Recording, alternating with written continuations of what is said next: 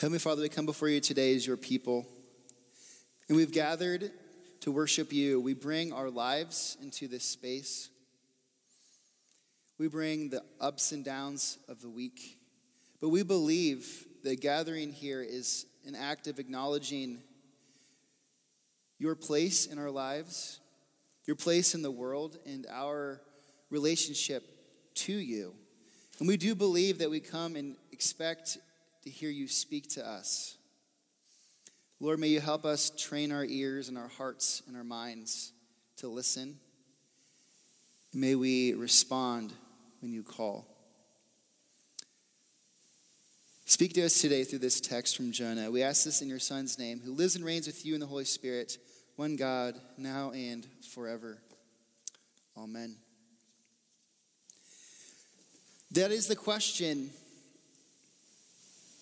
all of us ought to consider. Does God speak today? Does he speak to us? Maybe some of you have had experiences, or you've heard someone talk about when God spoke to them or when God did this or that. And I've grown up with those experiences. It's in the people that I was around, second nature to hear someone say, well, God told me to do this or that. And it was one of those things that I didn't take for granted. I assumed they were genuine. But when I look at my own life, I ask the question, do I hear God speak? Do I expect him to speak? Do I listen? And as we looked at Jonah comes down to God is speaking, and he's expecting the people he speaks to in some way to respond, right? Jonah starts with the sentence, the word of the Lord came to Jonah, son of Amittai. It starts with God speaking. Do we expect God to speak? Does he speak? And as we look at this today, what we're going to see is actually, of course he speaks, but actually God awaits our response to his voice. He's already spoken, and God awaits our response to his voice. So if you want to look at Jonah chapter 3 with me, we're going to explore the ways in which God speaks and waits our response. In the Pew Bible, it's page 1324. It will be up here on the screen as well, and we did just hear it, so it might be fresh for you. But let's take a look now again at this, how it starts. And it starts with, then the word of the Lord came to Jonah a second time. So notice, this is chapter 3, but I just read verse 1 of chapter 1. This is verse 1 of chapter 3. The only difference in verse 1 is this right here. So a second time is replaced with, Gavin, did you hit the button? I got it. No worries. A second time is replaced with, replaces Jonah's name. The word comes again. It's almost as if the book is starting over. And it's looking again at this story. It's going to restart. God is going to speak to Jonah again. And now Jonah has to decide how he's going to respond. Remember, what happened last week was Jonah was running from God, and God saved him while he was lost. And then he put him back on the dry ground. And the question I asked at the end of last week was, there's times when God does save us, but he puts us on the dry ground, and what do we expect? Well, I don't know what Jonah expected, but I'm sure he expected eventually this, that God was going to speak again. And this is what God says to Jonah. Go to the great city of Nineveh and proclaim to it the message I give you. Again, almost identical to chapter 1. A couple differences. This is more positive. It's now a message I give to you instead of proclaim the evil or the state that they're in. I think verse 1 in the NIV says specifically, preach against it because of the wickedness that has come up before me, or the trouble that they're in that has come up before me. Now it's more of a positive thing. But Jonah is supposed to go to Nineveh. God again meets him and speaks. And now the question is this, will Jonah respond? And how is Jonah going to respond? Because God has spoken to him. God awaits our response to his voice. But of course, for all of us, Jonah was a prophet. He was good at listening. Are we even able to listen? Before we can respond, we have to learn to listen. So what is it that Jonah is going to do this time? Is he going to run again? Or is he going to do what God asks? And I know we know the story, but let's still take a look. Verse 3, Jonah obeyed the word of the Lord and went to Nineveh. Now Nineveh was a very large city, and it took 3 days to go through it. So what we don't see here is that Nineveh was probably a 500-mile journey. So it would have taken a month for Jonah in the ancient world to travel that distance. And that's in a good month, if conditions are well and everything goes according to plan. So he goes to this city that we're told is large. Now the thing is, we know Nineveh wasn't that large, in the sense that we have an idea of at this time period when Jonah was there, we know how big it was. And it wasn't that big. It's described here as it taking 3 days to walk around it. But we know that you didn't need 3 days to walk around it if you're just walking in a circle. So whatever this means, we're not totally sure, but it can't mean that it's a huge city. But what it does mean, and what we don't see in the NIV that the actual says in the Hebrew, is that Nineveh was a great city to God, which has a different meaning. What it probably means is that it was important to God. And yes, Nineveh was an important city, but it wasn't a huge city, but it was an important city to God. Now, why this matters is, remember, this is the Hebrew Bible. This is the story of Israel. When we read the Hebrew Bible, it's easy to just read how God only seems to care about the Israelites. But that's because we're not actually reading carefully. There's an entire book designated to God caring about Nineveh. And because he cares about Nineveh, and it matters to him, he wants his message to go to Nineveh. And there's this other detail about it being 3 days to go through it. What this most likely means is that it would have taken 3 days for the visit. Either, since Jonah would be coming as a prophet, maybe he'd be received as an official visitor, so it would take 3 days to go through the process of being received, hearing an audience with the government, and doing other things. Or it could just mean that it took 3 days for him to go to place. I mean, I think about in Decatur alone, in Adams County, the things I know, people go to the Monroe Deli in the morning to get their information, and people used to go to McDonald's to get their information. So if Jonah had to speak both places, he's going to have to go around. Who knows how many other places people go to get their information in the ancient world? Jonah would have to go to all those places. So Nineveh could have been big enough that it takes 3 days to get there to those places. But it doesn't mean that he had to walk in 3 days' time. But it was not a quick visit. It was going to take Jonah a while. Now, the 3 days becomes important here in a minute. But Jonah is going and he's proclaiming this message. So let's see what happens when he gets there. Jonah began by going a day's journey into the city, proclaiming, 40 more days and Nineveh will be overthrown. So he's on that first day of the journey, whatever that looks like. Either the first day he gets there and he's meeting with some important officials. He's saying, okay, I'm this person from Israel. I have a message for your kingdom. And they're taking information. Or he's going around to all the spots. Or maybe a combination of both. And it's the first day. And this is the message. Remember, God says, I will give you the message. We don't know what God tells him. We just know what Jonah says. And this is what he says. He says, 40 days and Nineveh will be overthrown. So the message is not a happy one. It's not even you can repent. It's in 40 days, you're going to be destroyed.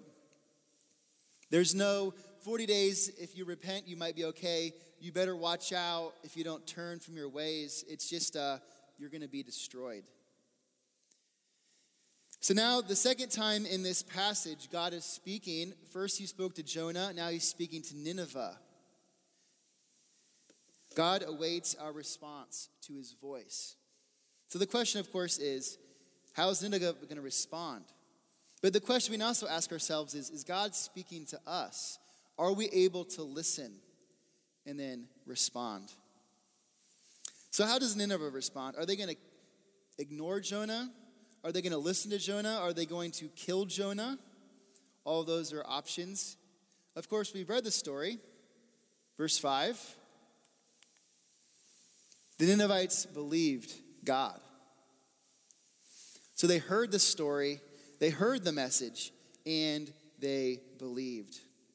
Now, is this a random thing that for an ancient Near Eastern city, a city in that ancient time, to listen to a message from a foreign prophet? Now, it might seem strange to us, but in the ancient world, prophets and the way of the gods was just the way that you thought about the world. So they would have assumed that there's gods that we don't know about that could be unhappy with us. Those gods could, in fact, influence our lives. So when Jonah comes, if the scenario is right, Nineveh would listen. Specifically, and we know Nineveh during this time frame, during Jonah's lifetime, was struggling. They had some bad kings.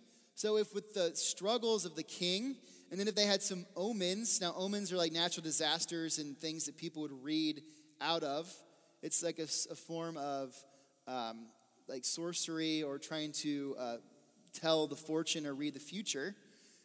You would maybe look at, there's an earthquake here, there's a solar eclipse there, there's these things in the stars.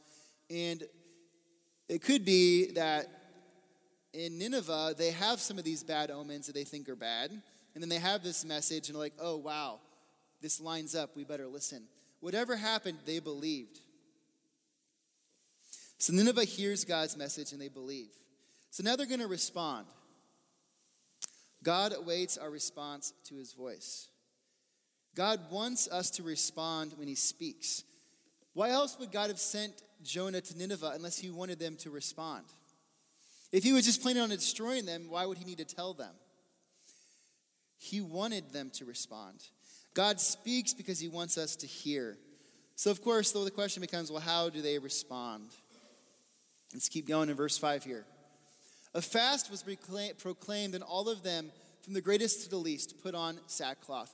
So they responded by fasting.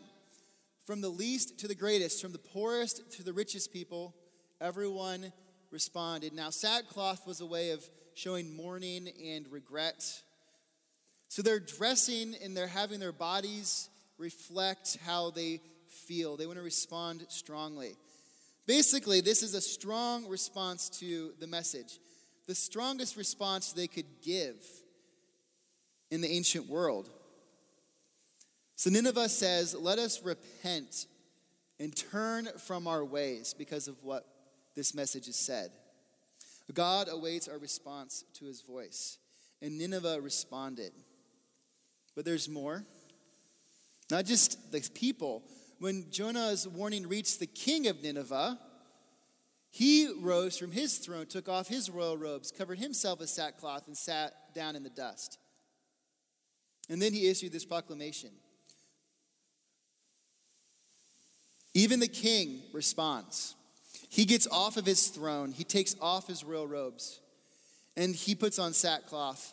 He gets in the dust with his people. And he also mourns and fasts.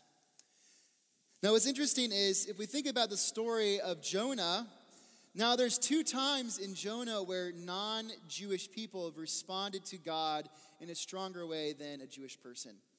Now remember, Jonah heard the word of God and he ran, and he wasn't scared during the storm, but the sailors were terrified, and they were more like an Israelite should act than Jonah. They worshiped God, they gave Yahweh sacrifices, because they wanted to make sure that they did everything they could to respect and fear Yahweh. But Jonah didn't. Now, Nineveh is fearing God. Their response was stronger than Jonah's in the verse before, or in the chapter before. And if we look at Israelite history, up to this point of Jonah's lifetime, never had an Israelite king responded like this to God's warning. Never had the Israelite people responded to God like this whenever he warned them of destruction. Never did they repent in this way. So we see Nineveh and non-Israelite people responding in a way that not even the Jewish people responded.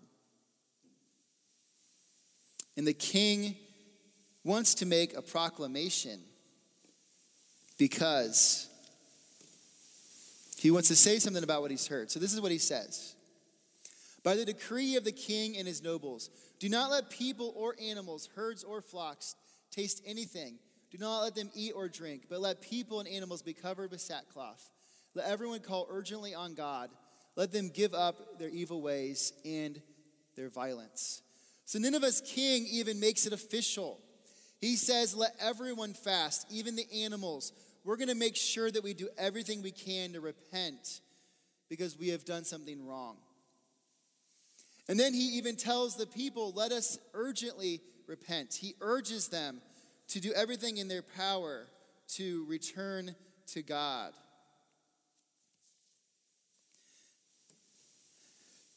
Nineveh's king might not have known exactly what to do. He told the animals to fast. Some people view that as his ignorance of what God expected. But it's not about doing it right. It's about the heart. And he was very into repenting. He wanted his kingdom to do everything they could because they heard God's voice and they responded. God awaits our response to his voice. But there's even one more thing that the king knew and said. Right here, verse 9.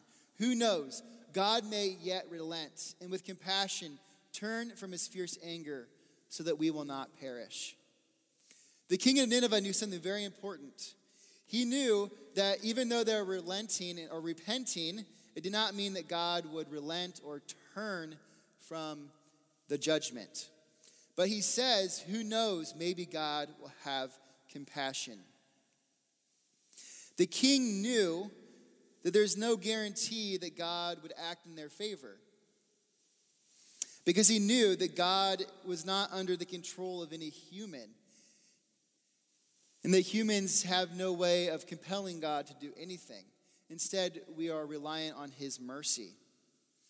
What's interesting is there's almost this exact same line in a different prophet. In Joel chapter 2, verse 14. Joel said almost the same thing to Israel. He said, judgment is coming, but if you rend or tear your hearts and respond, perhaps God will relent and bless you. This is such an important point. We know that God awaits our response to his voice. And we know that this entire book is about responding to God. But what's so important is the way that we respond. We need to know that no matter what, God is independent of us. He doesn't require us to do anything for him to act. We can't control him. Now, Jonah found this out because he wanted to try to control God's will whenever he ran. And next week, we see the end of that story. We see the real motive for Jonah, why he ran. But Jonah wanted to say, God, you want me to talk to these people? I don't want them to hear your voice, your message. I'm not going to go. But no one can stand in the way of God's will. And so God acted. Humans cannot control God. He is completely independent of us. We can't do anything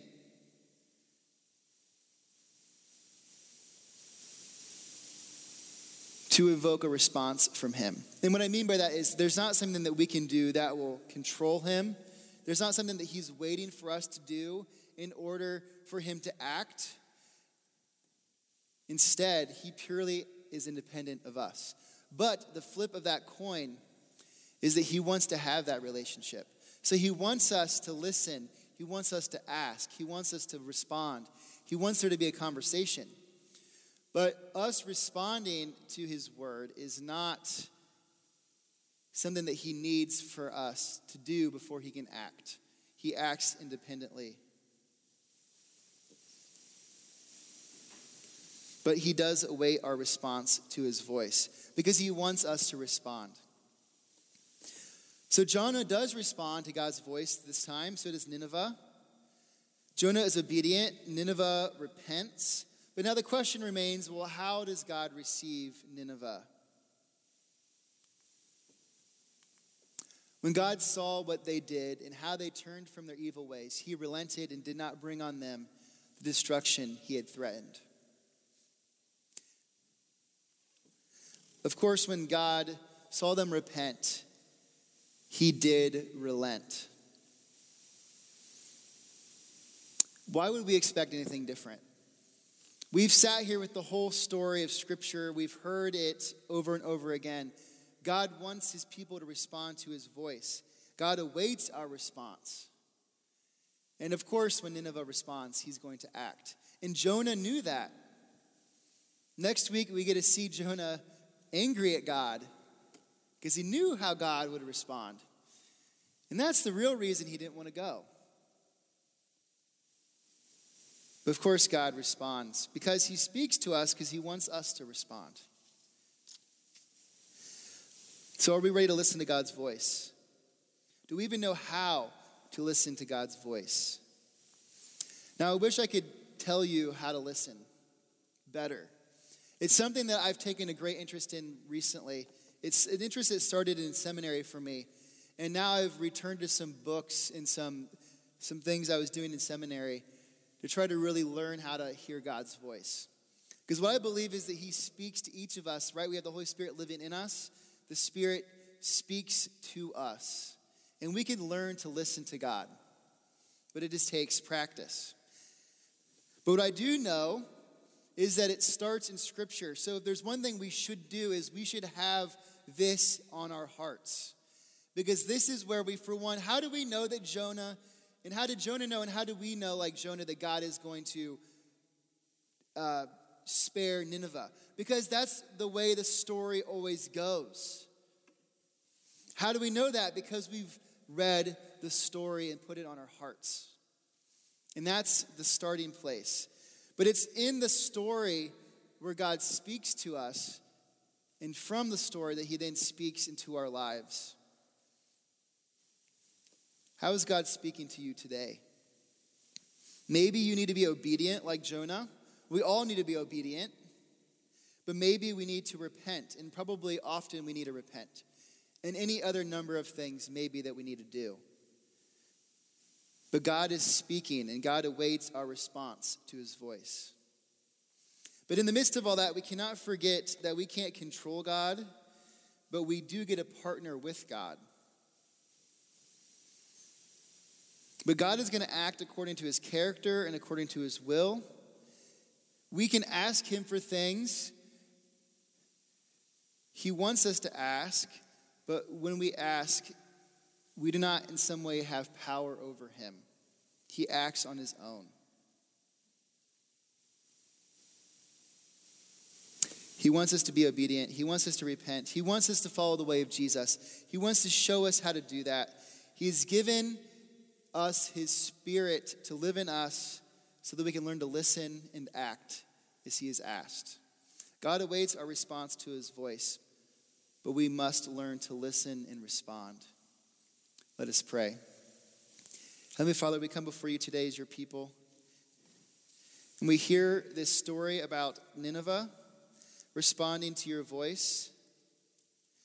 When we hear this story, we wonder, do you speak to us? And while it's easy for us to look at some of the stories in Scripture and see you speaking in clear and vivid ways, it's hard for us to know actually what it looked like for Jonah to hear your voice. Maybe he had to spend years practicing to be able to discern your spirit in his live speaking. And it might seem easy for Nineveh to hear this message and believe it. Maybe it took a lot of work for them to have the humility to acknowledge maybe this message was true. Whatever it is in our lives we need to hear, may we learn to hear it. May we internalize your word so that you can speak through us more clearly and to us more clearly. And may we learn to respond.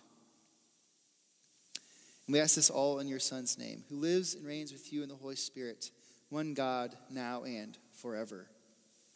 Amen.